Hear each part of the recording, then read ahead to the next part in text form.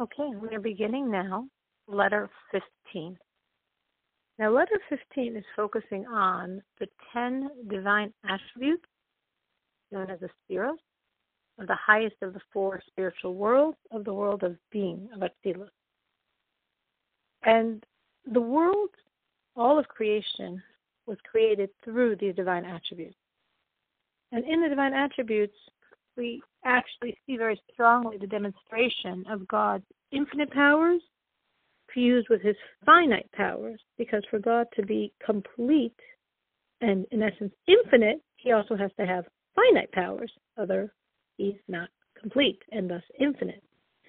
So within the divine attributes, infinity and finite fuse, because the divine attributes are comprised of 2 things, of what we call lights within what we call vessels. Now, the lights and the vessels are both levels of godliness. The lights are simple, formless, not limited by specific characteristics, so they reflect God's infinite powers. The vessels do have specific characteristics, so they reveal God's powers of limitation, of finite. So through the divine attributes, the infinite light creates and conducts finite worlds, a fusion of finite and infinity. And these lights and vessels that are comprising these divine attributes are completely united with the infinite light of God. So therefore, we have almost an oxymoron, that the worlds are created and animated by the infinity of God, and they're finite, because of the divine attributes being infused with this capacity for being finite.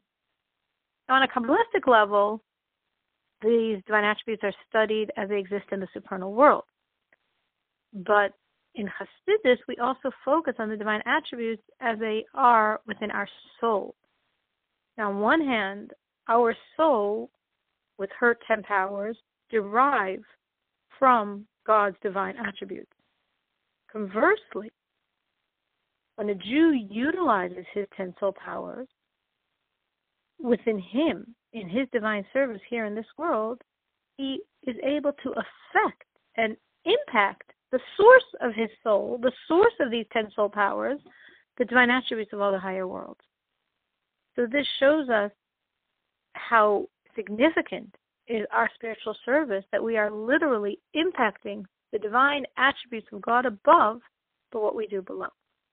So we want to understand these divine attributes. And we know that we're told a verse that says, "From my flesh I shall see God."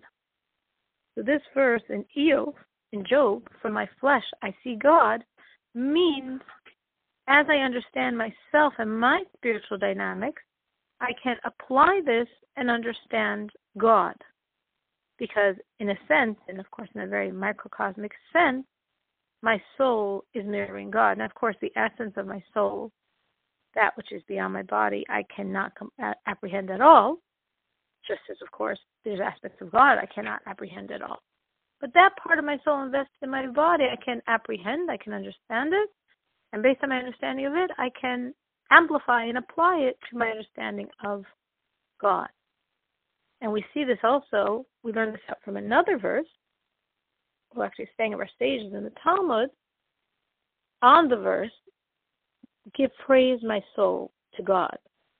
So on that verse from Psalm, "Give praise, my soul, to God," our sages in the Talmud say, just as the Holy One, blessed be He, permeates the world, so does the soul permeate the body.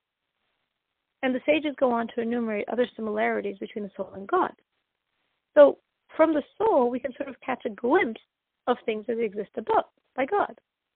But how can we do this? How can we possibly compare our soul to God?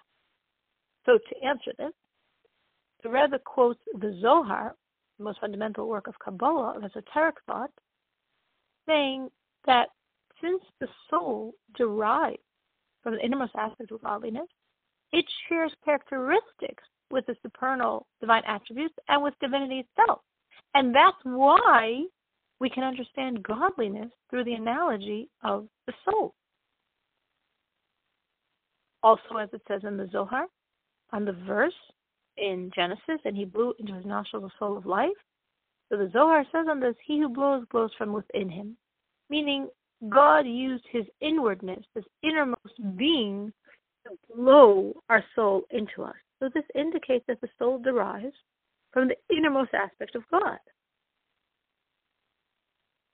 And now the Rebbe explains this in sort of deeper, more detailed length.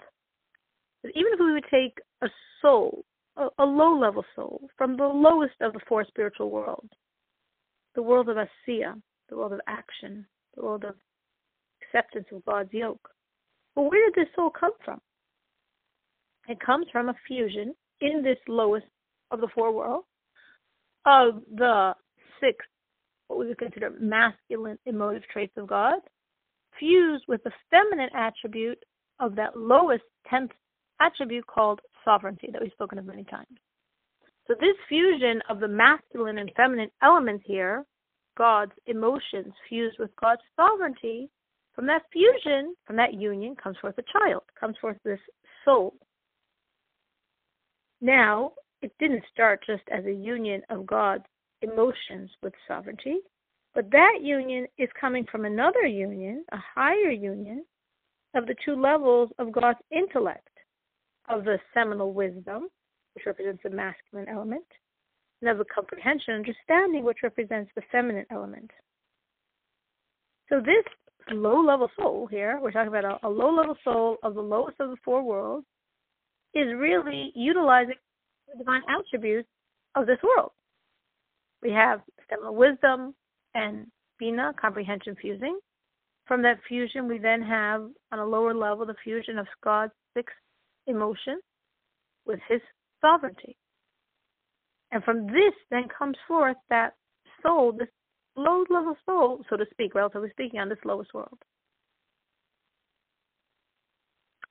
But where does this all come from? Well, the whole world, this whole lowest world here, this world of asiya, of action, of nullification to God, is accepting the yoke of God's authority, is really being vivified within it, in its core, by the world of being itself, by the highest world, by the world of Asiya. Meaning everything in this lower world is existent because the higher world's energy are inside of it. So it's as if the divine attribute of this lowest world are the external aspect of the divine attributes of the highest world that are inside of it and vivifying it. And within this highest world, the world of being, not only are the lights absolute divinity, even the vessels, which implies a much lower level of godly energy, we call the vessel to have that constriction, are also divinity.